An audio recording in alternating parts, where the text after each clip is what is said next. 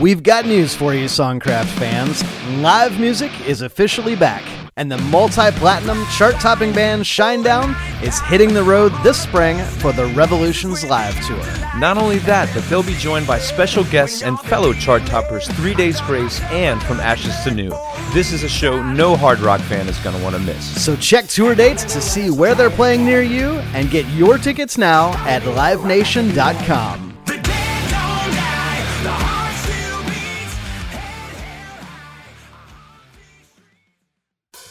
Welcome to Songcraft. I'm Paul Duncan. And I'm Scott B. Bomar.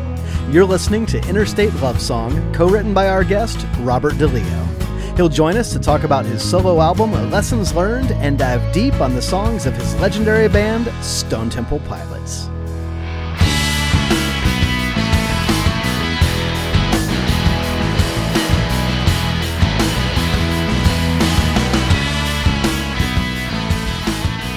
Grammy winner Robert DeLeo is best known for his work in Stone Temple Pilots. Collaborating with lyricist and vocalist Scott Weiland, Robert wrote or co-wrote the music for many of the group's classic songs, including Plush, Creep, Wicked Garden, Vaseline, Interstate Love Song, Big Bang Baby, Down, Hollywood Bitch, and Between the Lines. Outside of their music in Stone Temple Pilots, Robert and his brother Dean have also written and recorded songs for their band Talk Show, as well as Army of Anyone, which is a collaboration with Filter frontman Richard Patrick. Since the death of Weiland and subsequent lead singer Chester Bennington, the DeLeo brothers and drummer Eric Kretz continue to make music as Stone Temple Pilots with current vocalist Jeff Gutt. Most recently, Robert has released his debut solo album, Lessons Learned, a deeply personal collection of original songs. Featuring a handful of guest singers, it's a different sound than listeners might expect from DeLeo, exploring the vibes of Laurel Canyon, Americana, roots music, and a healthy dose of one of Robert's musical heroes, Glen Campbell. In this episode, you'll hear a lot of great new music and gain a deeper appreciation for some of the amazing Stone Temple Pilots catalog as Robert grabs his guitar and breaks down some of those classics in mind-blowing depth. This is one of our favorite Songcraft conversations, and you definitely won't want to miss it. Part 1. Well, Scott, I've been waiting about 6 months to say this, but welcome back to Songcraft. We're back, baby. Yep. And what have you been doing for these 6 months? I have mostly been sitting here, staring at the wall, wondering where you went. Well, I thought you were the one that wanted to take the break. Were you waiting for me? Well, if I'm going to be honest, we took a break because I was working on writing a book. That's right. That's what it was. Yes. And how'd that go? I wrote one chapter, which is why I thought maybe it'd be easier for me to blame this on you. Yeah, right. Because I don't have well, look, it is a fairly long chapter. I'll say that about it. But at this rate, you'll be able to put the book out by the time you're 85 or yeah, so? Yeah, I think so. Watch for that. No, but it has been a while. We recorded Songcraft for several years with no break. Yep. We did 200 episodes. I think that was a solid season 1. And after a few months off, here we are back with season 2. Yeah, ready to really dig in. I think we just scratched the surface with those 200 episodes, but the second season is when you really get serious, I think. This is the White Lotus of podcasts. I think season 2 is going to be the one that people are talking about. Yeah, no sophomore slump for us. Can we just go ahead and say that? Absolutely not. Yeah, I mean, we're coming out of the gate with some really great episodes, and I have to think that the one we're coming out with today is actually one of my personal favorites. Yeah, I said something in the intro about this is one that our listeners won't want to miss, and that wasn't just hype. I mean, I think this is no joke. Of the 200 episodes that we've done, Paul and I would both say this is one of our favorites. Yeah, Robert DeLeo of the band Stone Temple Pilots, which is a big part of sort of our formative years as music lovers and musicians. A huge band. I'd say one of the most important bands in the rock genre of the last 30 years. But on top of that, what a nice guy. My gosh. And I think the nice guy prize for us was held by Mac Davis up to this point. He kind of held the trophy. And I don't want to take that from Mac posthumously. I don't want to do that. But I will say that Robert is very deserving of being in that conversation. Yeah, I would say that Robert DeLeo gets the 2023 Songcraft Mac Davis Award for a great guy. I love that. And we're going to come up with an award for the worst guest as well. Right. We're going to talk about that off mic. But if you've listened to all 200 episodes, you might have some idea who the contenders would be. But no, what a fun episode to talk about these songs that were so important to us, and just even to see like the trajectory of that band, and then what Robert's doing now as a solo artist. Yeah, and very unexpected, and you guys are going to hear all about this, but his solo work is not what I thought it would have been, but I really dig it. And, just talking to him, and look, we talked to a lot of different writers and artists on this show, and some people are maybe country fans, and maybe some people are pop fans, so maybe there's people that are going, Stone Temple Pilots is not my cup of tea. All I have to say to you is stick around, because I am a huge fan of Stone Temple Pilots, and I even gained a deeper appreciation of how well constructed their songs are and the layers of complexity to the way that those songs are put together. And I guarantee you, if you don't know much about Stone Temple Pilots, or you're not like a big hard rock fan, I promise you're going to walk away with a real appreciation for the musicality of this group. And mainly because he actually pulls out the guitar in the interview and plays through a lot of these riffs. So he'll show you what chord structures he was working with that kind of led him to the song. Yeah. And I thought, that he might pull out the bass and show us a few things, being the bass player of the band, but he didn't. Yeah, and as the bass player for Stone Temple Pilots, we'll leave it to Robert to kind of reveal how he does his songwriting process. But it got me kind of thinking this morning about what bands are there where the bass player is either the primary songwriter or one of the primary songwriters. And I was kind of racking my brain on this. The first one that popped into my head was Nikki Sixx from Motley Crue, because he's, a lot of times the lead singer writes the songs, and Nikki Sixx writes all the songs for Motley Crue. That's the first one that you came up with for that is the for first bass one. players, songwriters, and bands. You didn't think of maybe the Police with Sting or. Well, I think there was a guy in the Beatles who played bass, and he wrote some right. songs. Yeah, but let's talk about Nikki Sixx. Let's not talk about Paul McCartney. Actually, I think the last concert I went to was Motley Crue, so that's probably why that was in my head. Looms large in your legend. Yeah. But you've got guys like Jack Bruce from Cream, or Lemmy from Motorhead. Brian Wilson was the bass player in the Beach Boys. As it turns out, actually, it's extremely common, I guess. Is it maybe more common than actually having a guitar player write the songs? Is this the norm and we just don't know it? What we've learned is that bass players are the driving force behind all music. Should we just change the name of the whole podcast to Basscraft or something like that? Right. Yeah, Basscraft 9000, I think, would be like, I don't know. Does that sound like spacecraft? I don't know what I'm talking about. Well, I'm hoping that joke wasn't a low point, if you get my... Oh, boy, your bass reference. Yeah, that's... you've hit bottom. Part 2. Robert, welcome to Songcraft. Scott, thank you so much. I appreciate it. Paul, thank you. Yeah, it's great to speak with you. We've been listening to your music for a long time, and really am taken with your solo album, Lessons Learned, which just came out last year. After all these years of hearing your music, that's your first solo record, the first thing that's, under your name alone. And, the interesting thing to me about that record is I kind of had in my mind what I thought it might sound like when I put it on, because I know you, as a lot of people do from Stone Temple Pilots. And I thought, okay, this is going to be a cool rock record. And I put it on, and it's very Laurel Canyon. It's very Americana. It's very rootsy. And it's something that I didn't expect. And I was refreshingly, I loved it. I mean, I thought it was kind of out of left field, which is the interesting thing about songwriters and artists, right? You kind of know them for one thing, and maybe you're actually only seeing one side of their personality. So, I'm curious just to get your thoughts on, a little bit more the breadth and the depth of your influences as a songwriter, which are obviously much more than just rock music. Well, sure. I think, for people that have listened to Stone Temple Pilots and not really have delved into the complete catalog of songs, I think I've always tried to throw in the influences that I've grown up on from being a little kid. And I always thought it was interesting to just throw all these kind of things into the rock pot, so to speak, to make rock music a bit interesting. You know, I've tried to, you know, incorporate some bossa nova into some country, some R&B into certain Stone Temple Pilots tracks along the way. But you know, when you're writing for other people and trying to you know, get those people really excited about what you're presenting for a record, it's one thing. But you know, this record to me represented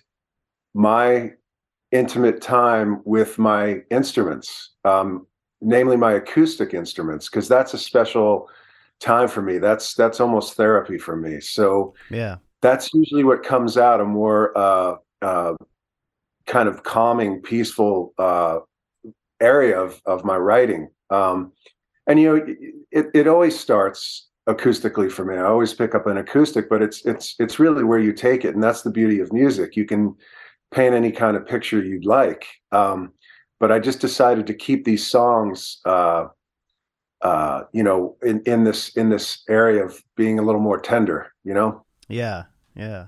And when it comes to many of the artists that you work with, there's a lot of guest vocalists throughout the record, and some of these are not names that will be immediately familiar to the public. How did you know, people like Pete Shoulder or Kara Britz, how did these relationships form? Well, Kara, we've recorded some stuff before that. Actually, the song "Everything" that's on the record, we recorded that back in 2014.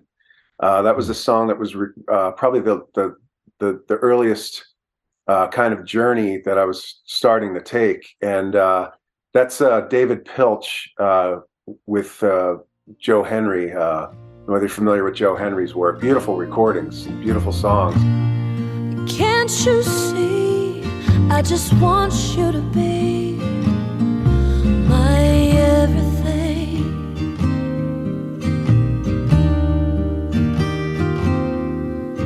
And you don't understand, oh, what's at hand for me.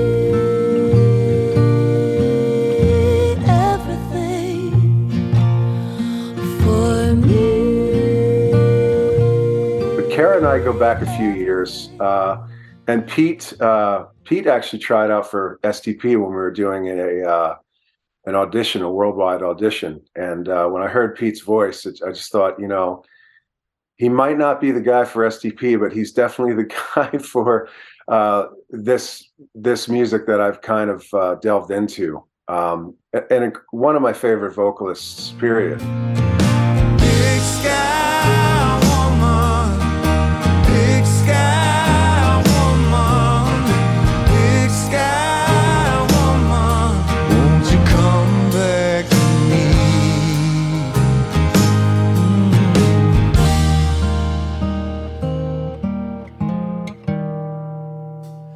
Well, now we've got to move along, but every time I reflect, it makes me wonder what went wrong.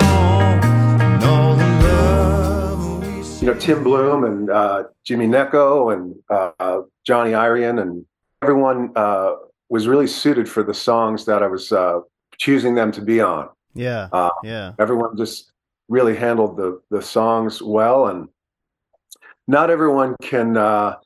You know, it takes an immense amount of putting down your ego and having someone say, "Do you mind singing these lyrics and these words or these, you know, these melodies?" And you know, sometimes people would probably go, "Yeah, I think I've got something better," you know. But it was so close to me that I had to get these lyrics and melodies across with this music. Yeah, yeah. You know, I listened to a song like Love Is Not Made of Gold, and it has such that dreamy kind of Laurel Canyon vibe. And then there's songs like She Brings the Rain or Anew or What Will Be. They're nearly meditative, you know, in just that kind of laid back, folky vibe. should we turn then just walk away?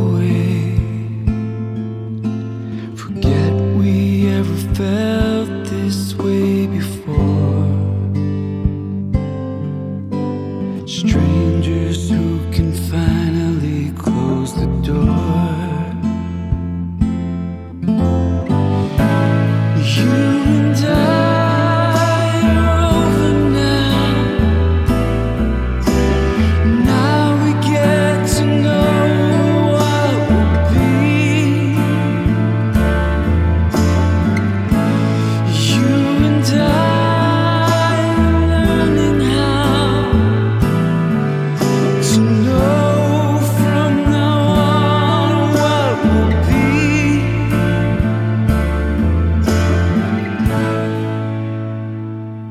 And you said a phrase a moment ago. You said something about you were delving into this kind of music.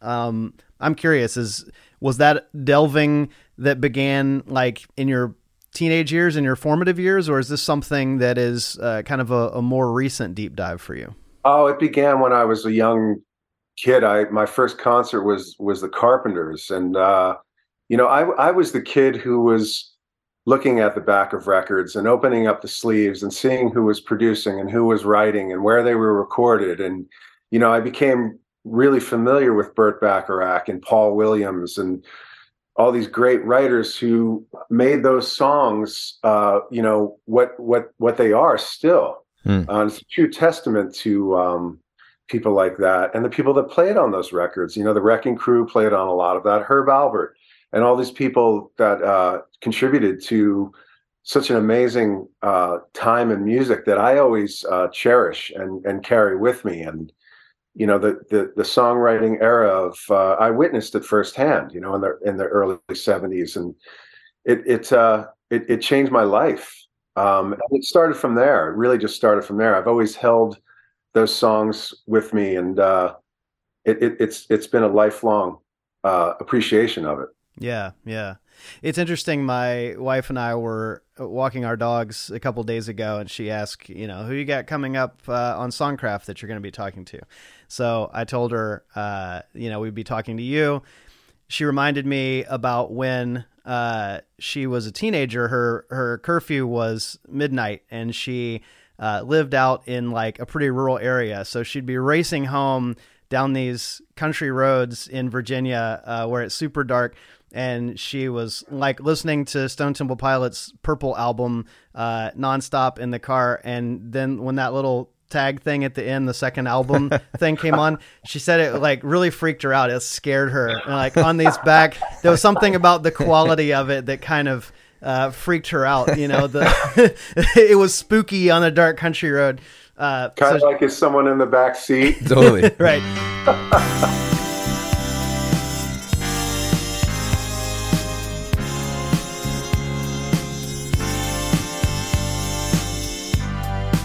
The second album, 12 precious melodies worth listening.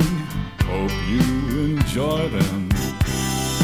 Like if it's sung. So she was reminding me about that, which she'd told me that before, which I think is hilarious. Wow. But then she kind of added offhandedly, she goes, that what's so cool about Stone Temple Pilots is all their verses have these badass guitar riffs, but then their choruses are so melodic, and it's like such strong pop music. And I'm like, yeah, and as you're talking about, Paul Williams and Burt Bacharach, and you strip away the guitar sounds or whatever and get down to the melodies, you always have had that kind of sensibility about you.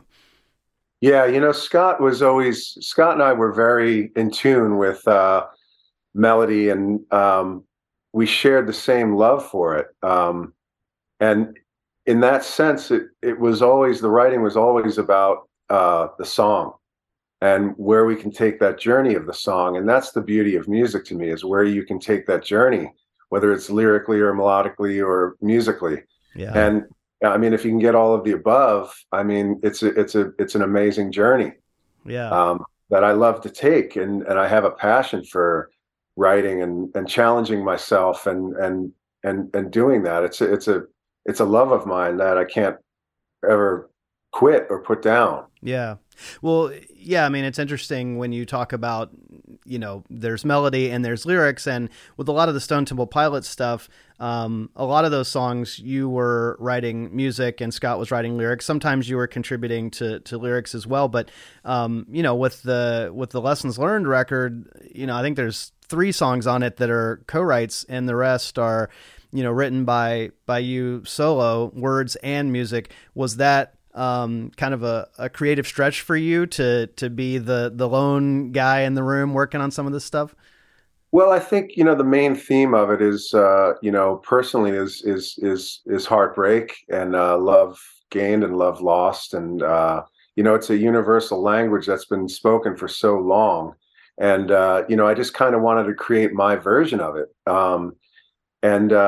There's nothing really new being said. Like I said, it's heartache and heartbreak. And, if I pick up a guitar and start singing a melody, the words just kind of fall into place. It's just a matter of the placement of those words and how they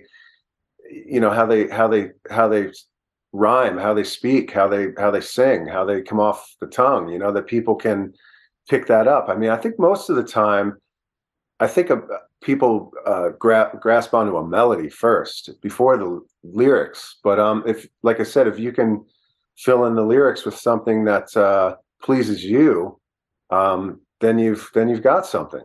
Yeah. Well, it's interesting you say that about people grasping onto the melody, because I was even thinking about, those early Stone Temple Pilot songs in particular, and how they had titles, a title like Plush, which doesn't necessarily indicate what's about to happen in the hook lyrically, right? So if somebody's, right. and I'm sure the radio team was like, can you call it something else? But,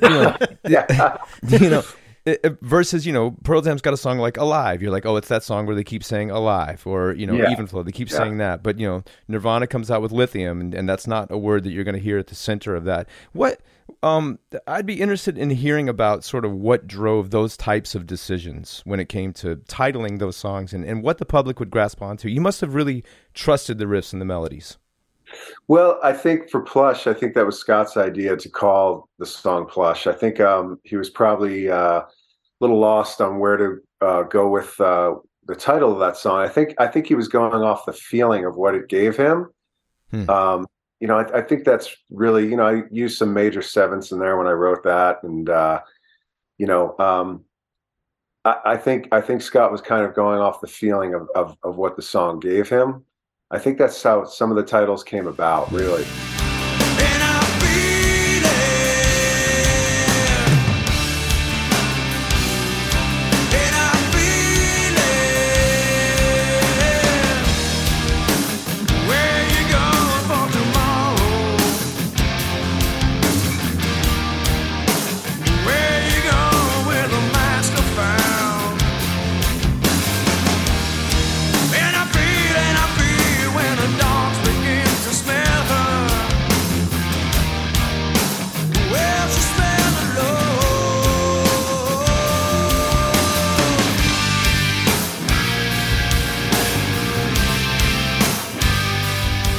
Somewhere I read, and I guess had been pulled from some interview with you, that the chord structure for Plush was inspired by your love for ragtime music. And I have never put on that record and been like, is this a Scott Joplin record?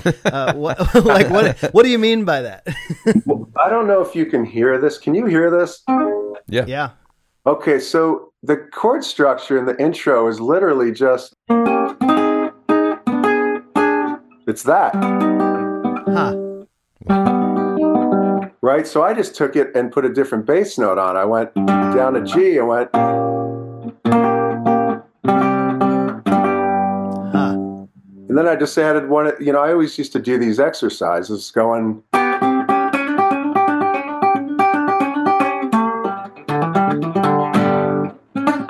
I used to do that all the time.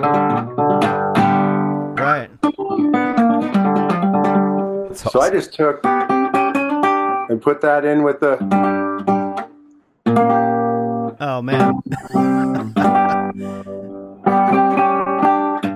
Oh, my gosh. That's all it is. It's just that. And then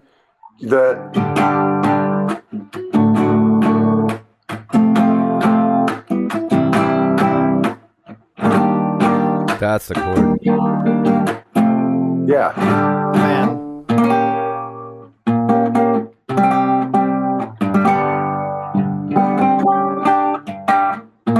Yeah.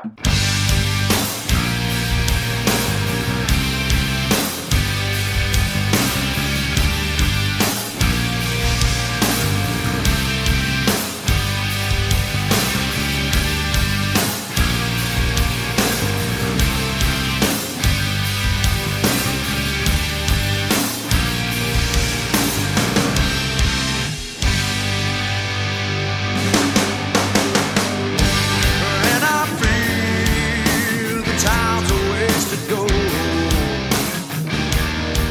You know, I think the volume and the distortion may fool you, but if I kept that in an acoustic format, I think it would have came out sounding or maybe steered you in a different listening direction. Right.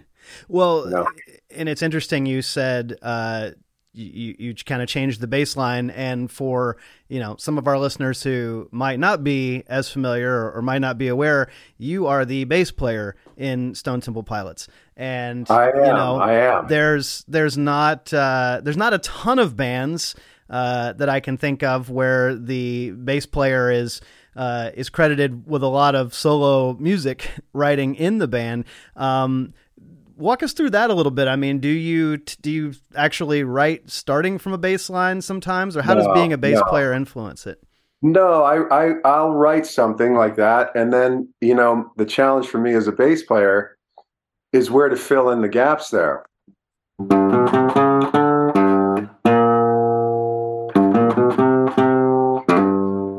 And that kind of, you know,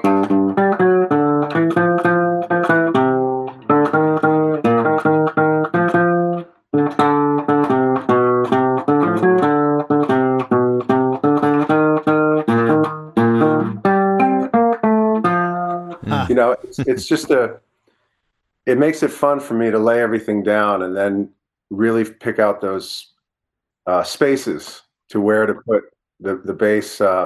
But I started out on guitar. I mean, I've always written on guitar, and I've always picked up a guitar.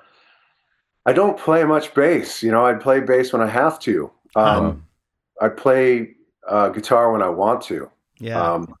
And that's usually where I head to is guitar, and just it's soothing for me, you know? Yeah. Wow.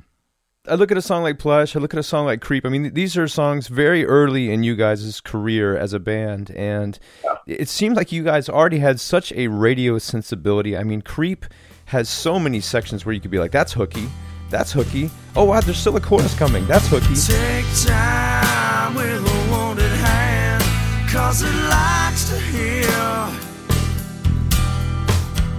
Take time with a wounded hand, 'cause I like to steal. Take time with a wounded hand, 'cause it likes to heal. I like to steal. I'm half the man I used to be. Well, I'm half the man I used to be. Well, I'm half the man I used to be.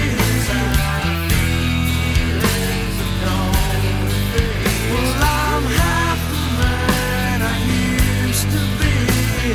Half the man I used to be. I don't know if it's even an answerable question as to where those instincts came from, but you sounded like radio veterans right out of the gate. Yeah, I think Creep was one of those songs that I wrote, and I that's an example of keeping one acoustically, you know, and it did have that kind of, I mean, I could have put that on Lessons Learned, you know.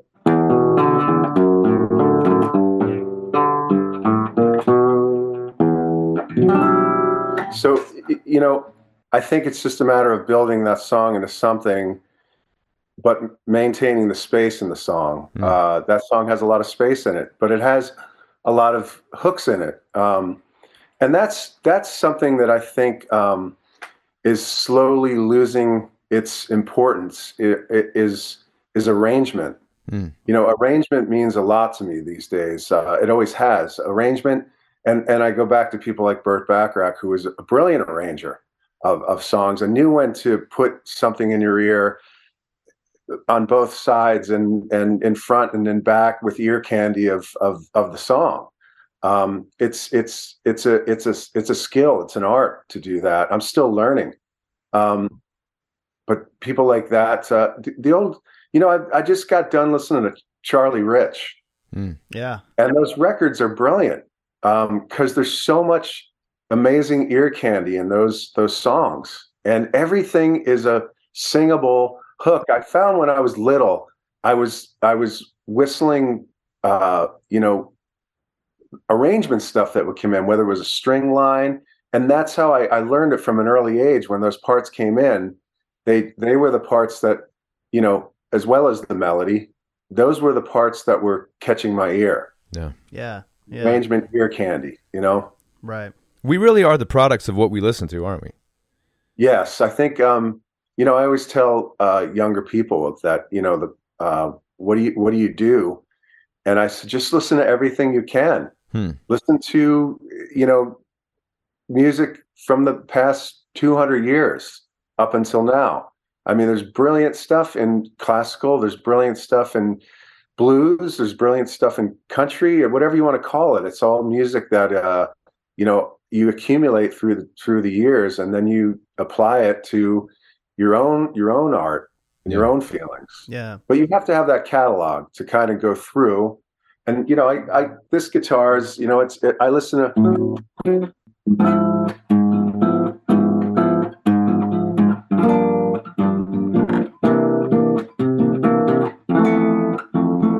That's Brazilian music. Yeah. Love for Brazilian music, and the chords that Jobim used, and amazing stuff, you know, and all that just kind of seeped into my DNA.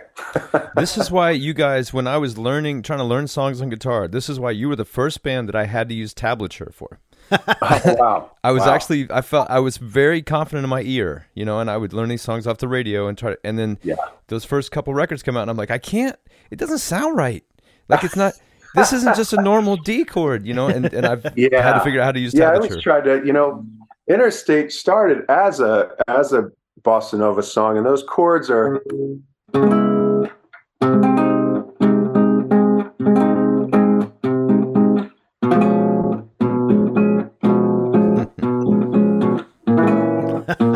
Wow.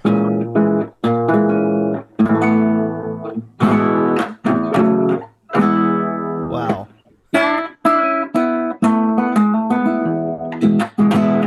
Yeah, so it started out as a bossa nova kind of thing, but then I was thinking, what am I going to play? I want to play some funky bass, so I had to change it, you know, the whole structure of the song into.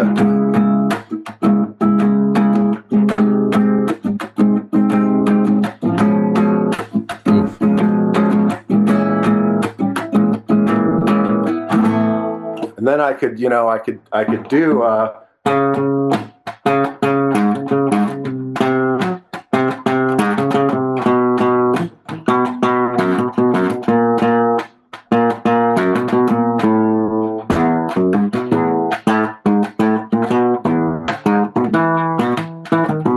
You know, wow. So I could kind of put that in a different format, different timing and different structure, and kind of blend that together. And that's always been a great love of mine, just putting things in the right keys for the singer, making the tempo right, making, you know, everything kind of fit together. And then when you get it and you're on it, it's like, that's it.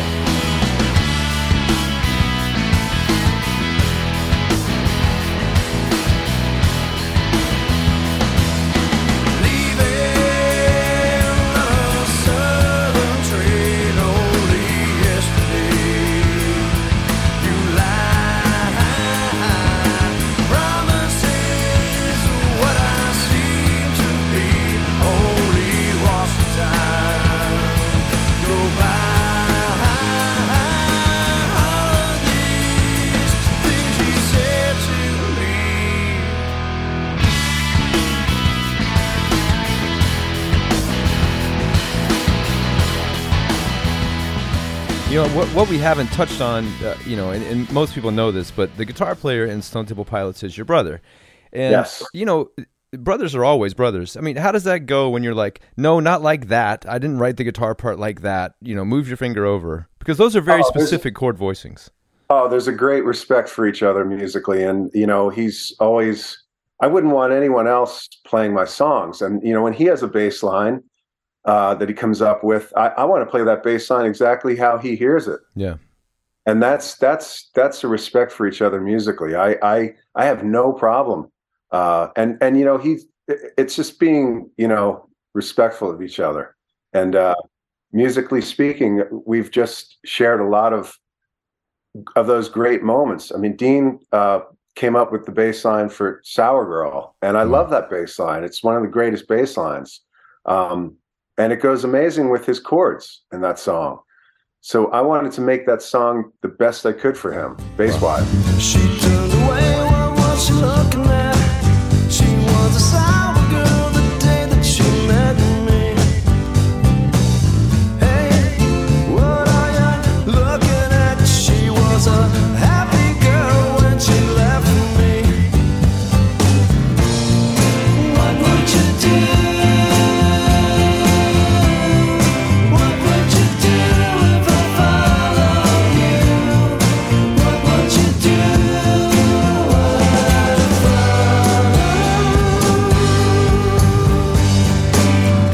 And that's honestly, it's unique among what we know of brothers in bands. You know, there have been notable examples of brothers who have a very difficult time working together. Sometimes the musical results are great, but the process at times is Where do we start there? notably difficult. Not looking at you, Oasis, but you know. Yeah. Then that brings up kind of an interesting question, because I think on the more recent Stone Temple Pilots records, it seems to be maybe more collaborative musically than on some of the earlier stuff. And there are a handful of songs like, you know, Vaseline, for example. You know, all of you guys were credited for the music, but a lot of these songs that we're talking about, the music is either credited to you or your brother, and occasionally you're both working together. But more often than not, on those early records, you guys are kind of doing your own thing musically. And I'm curious. Sounds like you guys work together great. What is it that creatively kind of pushes you guys to go off and do your own thing rather than do like a Lennon McCartney thing and say, hey, let's just make all this stuff like ours together? Well, I think we were, you know, there's such a thing as a healthy competition. Yeah. And, you know, it's always been healthy. It's always been, I want to come in with a song that's going to be really as great as it can be. And maybe that pushes the other person. And then they come in with a song that's, you go, wow. And then you go, man, I gotta like top that. And it's a healthy competition. It really, ultimately, when you leave your ego out of it, it just makes the songs and the album that much better, doesn't it? Yeah, for sure. Speaking of Vaseline, I mean, one of the things that I think is interesting about that song, especially as complex as you guys are musically, you also know when to like keep it simple. And I love how that signature guitar opening lick just kind of cranks through the entire verse.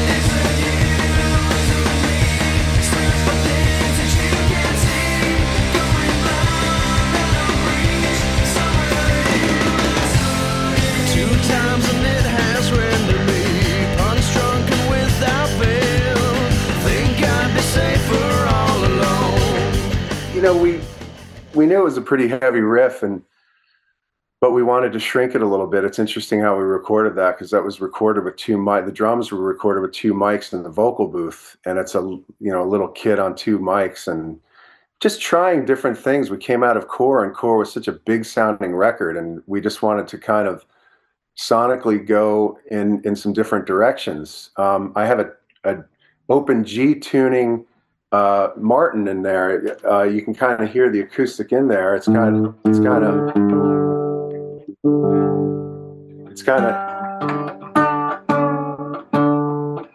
just going.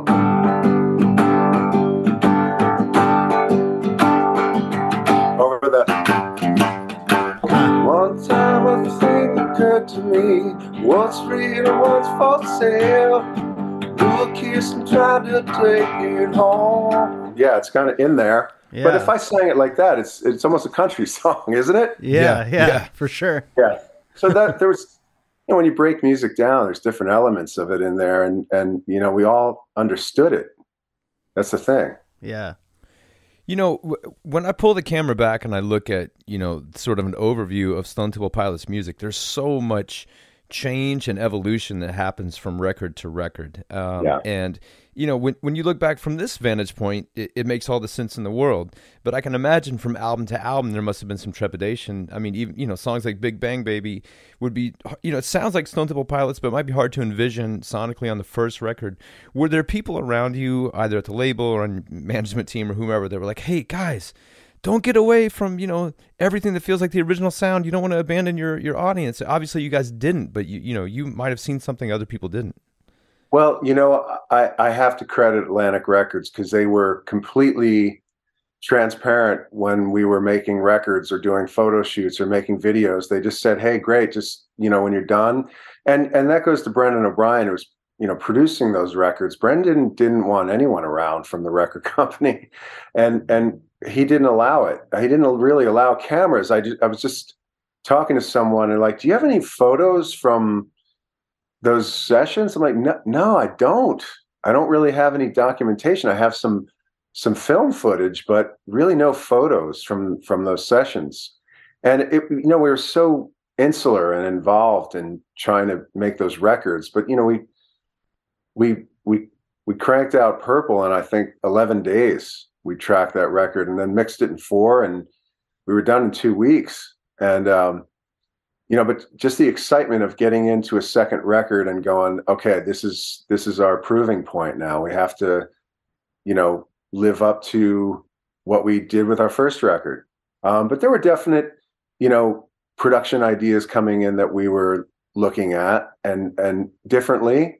We were a little bit, being the first time in the studio during Core, I can't say we were studio wise at that point. We were still learning.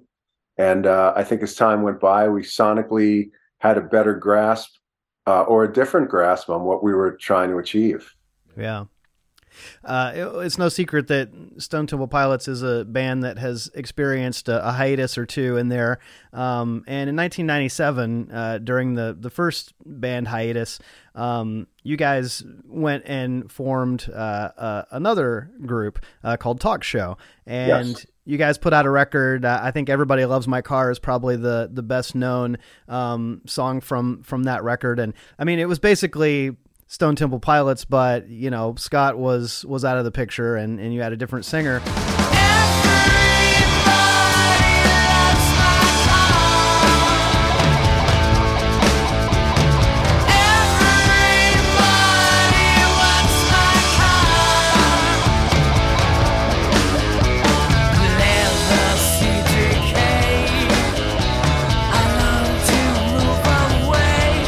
Was there any kind of difference in approaching the writing process for that record? Because, you're still dealing with the same musicians, but it is a different voice. Did that cause you to approach the process differently in any way? Yes, I think as far as key goes, and as far as being as a one of the producers of the record, I think it's a matter of getting those songs and catering them to a voice that's a little higher, a little different. And, the difference in that voice kind of steers you in certain ways that you may not have necessarily went down those roads you never went down with another singer. I mean, Scott and Dave Coots, completely different voices. And Dave was able to reach some areas where, say, Freddie Mercury would go to. And that kind of changed the writing. It, made the songs a little different in color, which was we were all up for it. You know, it was a great experience. Yeah, I mean, thinking about that, not only in terms of the vocal range of a singer. I mean, you've worked with a number of different vocalists, Richard Patrick, and now with Jeff Gutt in Stone Temple Pilots, and I think with Jeff, it's interesting because you've got someone who is going to be able to sing the original material, but also have his own voice and operate in a certain way as a writer. Which is, those are two different things to kind of manage. Like, here's how you're going to interact with the old material, and here's what you bring to the new material. That is a very unique position to be in as a vocalist. It's a challenging position to be in, filling shoes and then moving on. Yeah. And I think Jeff really proved his abilities on the Perdita record we did, which was an acoustic record. And those were not easy songs to tackle lyrically and stuff, but he definitely rose to the occasion on that. And live, as long as I could still feel the way that I felt back in 93, 92 playing those songs, I'll continue to play them. And with Jeff singing them, it feels right. It feels right. That's all I can say about it. Yeah.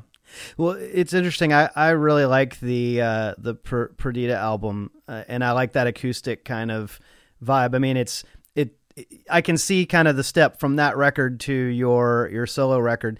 But I listened to a song on that record like Fare Thee Well, and it almost feels like a different band than Stone Temple Pilots. But then there's this chord change on the verse line, right when it says, "Don't you realize you're everything to me?" There's something about that chord. I'm like, okay, that's Stone Temple Pilots. Fare thee well, so long, I hate to say goodbye to you. I can tell you're gone by the way I'm missing you. Don't you realize you're everything to me? Got my heart out in my hand, and don't you know it? Something deep inside's come over me. I'm gonna sacrifice my soul just to show it. Can you try to tell me what it means? Couldn't this be love? Coming over me, coming over me. Could this be love?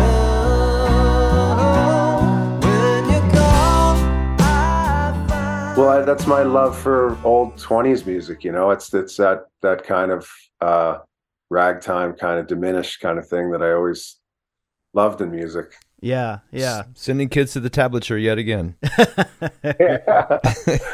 And another song on that record, "Years," is one that you wrote solo, the words and the music, maybe a little foreshadowing of your solo project, but it's got, again, that kind of dreamy folk rock feel, which was that Perdita album for you kind of a door opening for you to explore this stuff further with your solo project?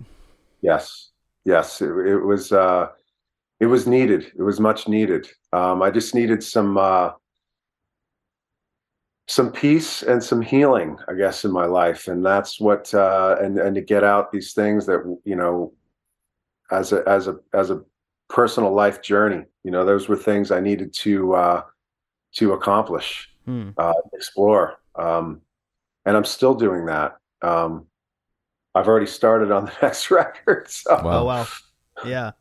Yeah. One of the things we often ask writers on the show is, do you write like a short story writer might, where they make up characters and they, or is this kind of more like your journal? Is this your own reflection of yourself? It sounds like, for Lessons Learned, that it's very much you and your journey.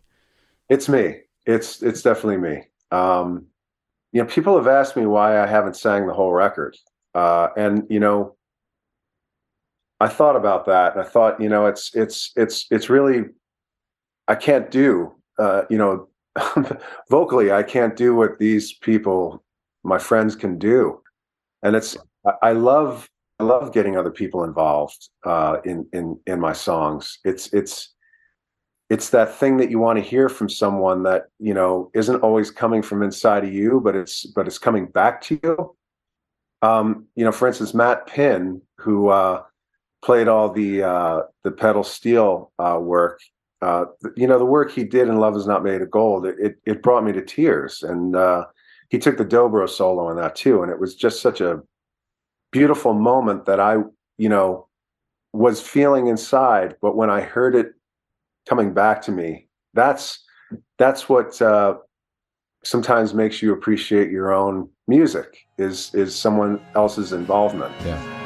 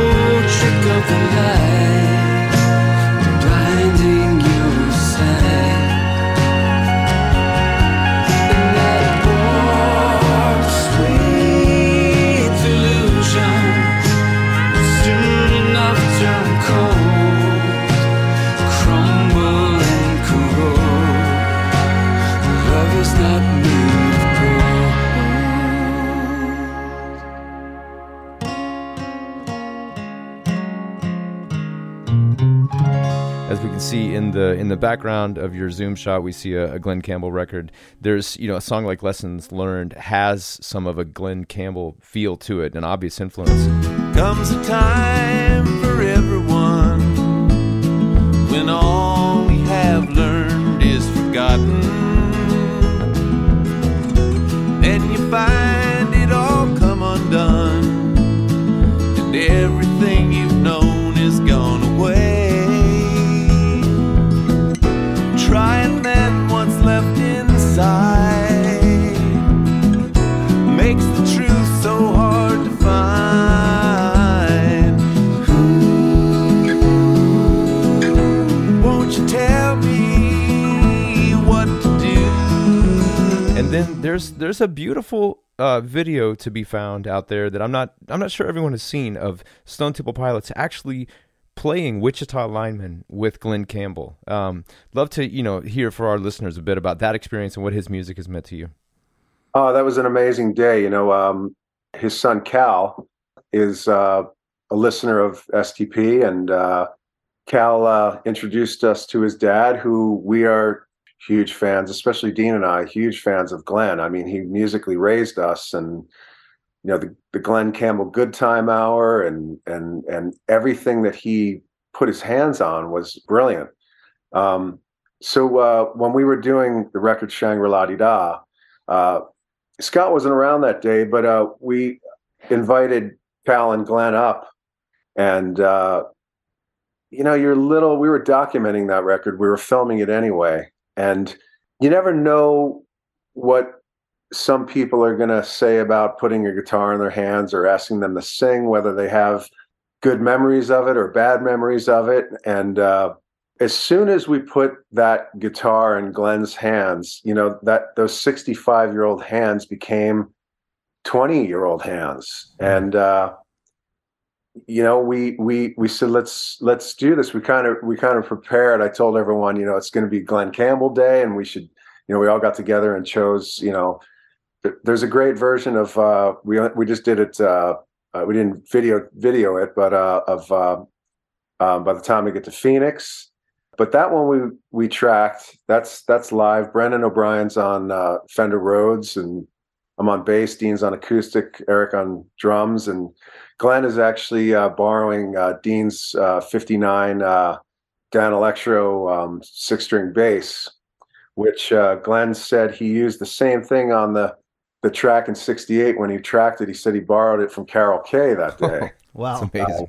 When he made the original recording.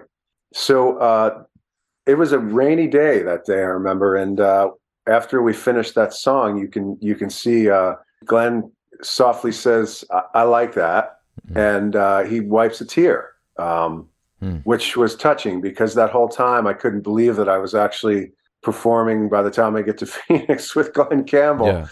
And I was holding back from crying too. So we finished that song, and the clouds kind of parted, and a rainbow came out, and it was just one of those perfect moments. And I'm so glad that Chapman Baylor, our photographer, caught all that on film. It really was an amazing moment.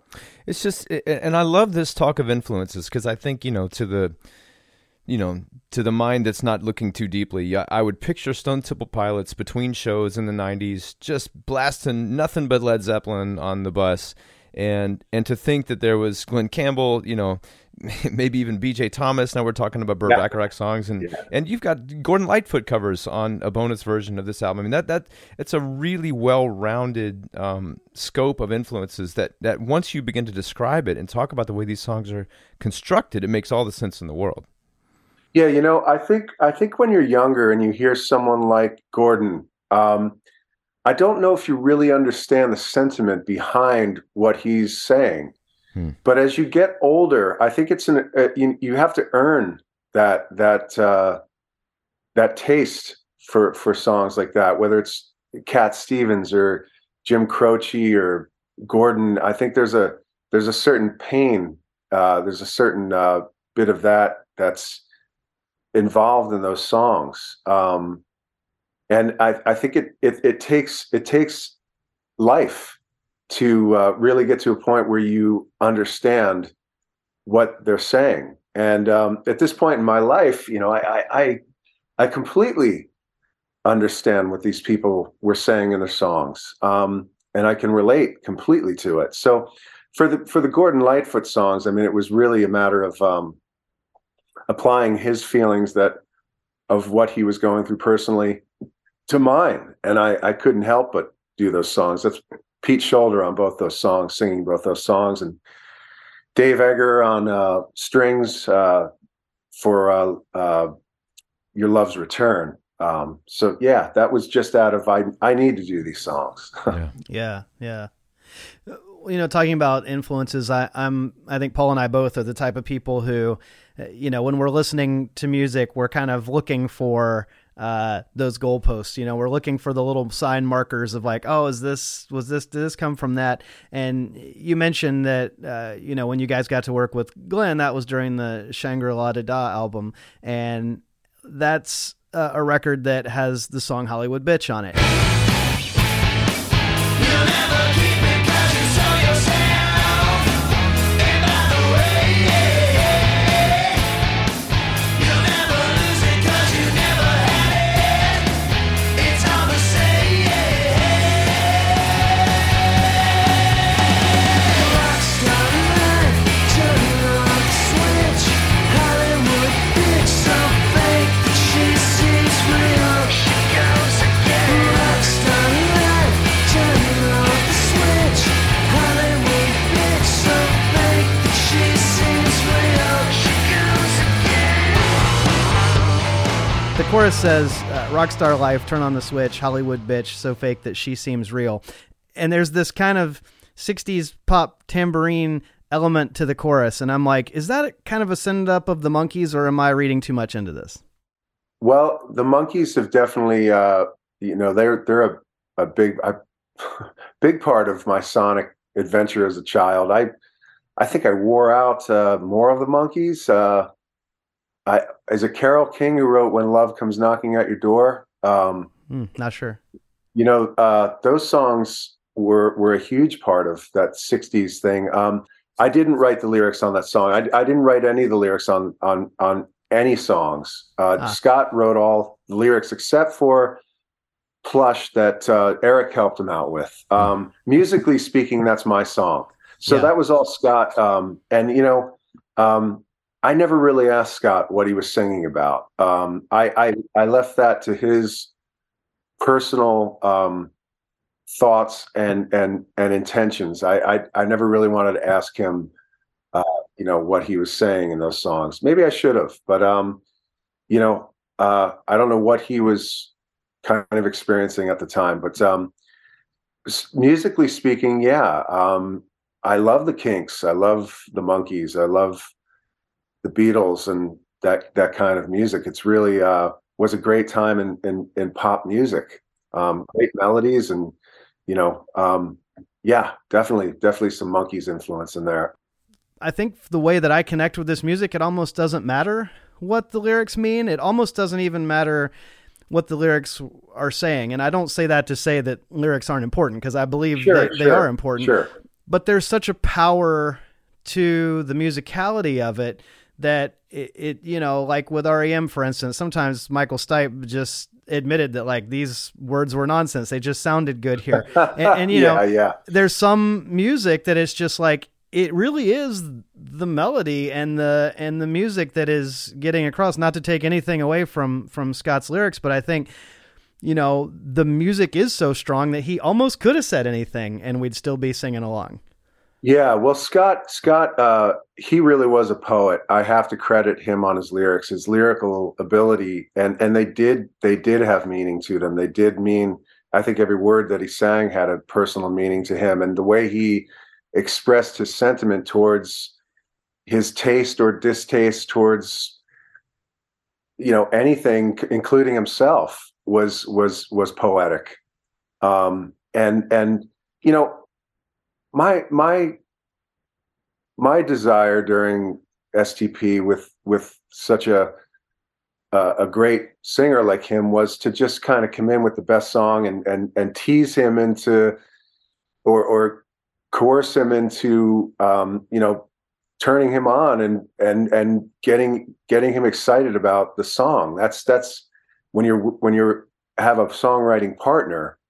I mean, that's your thing, is to make each and every one in the band really excited about your music, and that's the joy of being in a band, is working together and actually making that happen. We always did work well together, and there was never any, musically speaking, never any things that got in the way of what the final goal was, which was writing the greatest songs we could write.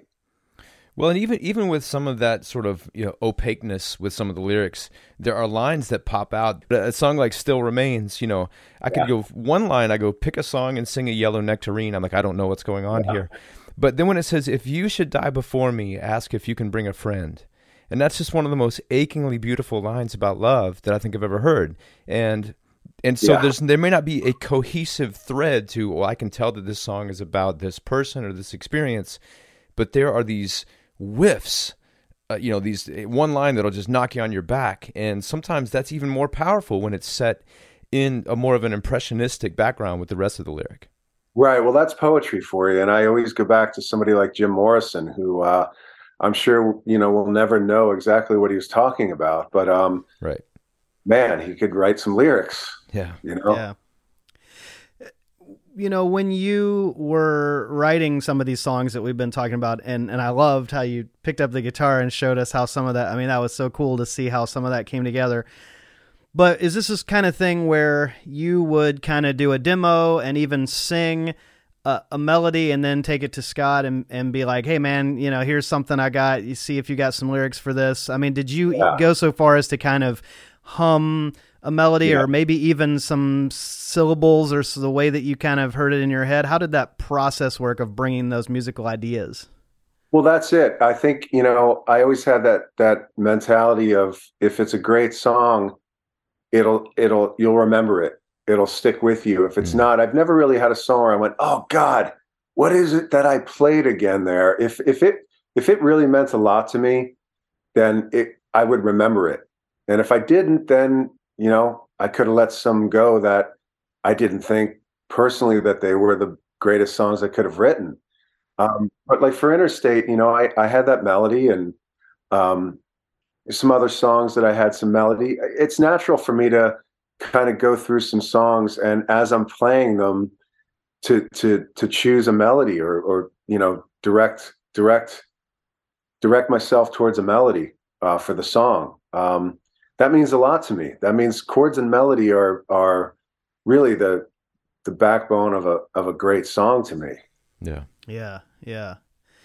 Very cool. Well, the most recent solo record for our listeners is Lessons Learned. It gives some amazing insight into some of the influences that now it's obvious to me were there all along and I didn't see them. And, your brother Dean also has a recent solo record, and there's a lot of Pink Floyd influence on there. And I'm like, yeah, gosh, that makes sense. You put these things together and it's like, yeah. we see where you guys have been at all along. But, Robert, this has been amazing for me and Paul. We've been listening to your music since we were in high school and trying to figure out how the heck you were playing those freaking chords that were so hard to learn. And still can't play them, but we've just really appreciated talking with you. This has been great. Great interview, man. Thank you, Scott. Thank you, Paul. It's a pleasure, man. Thank you. Thanks for listening.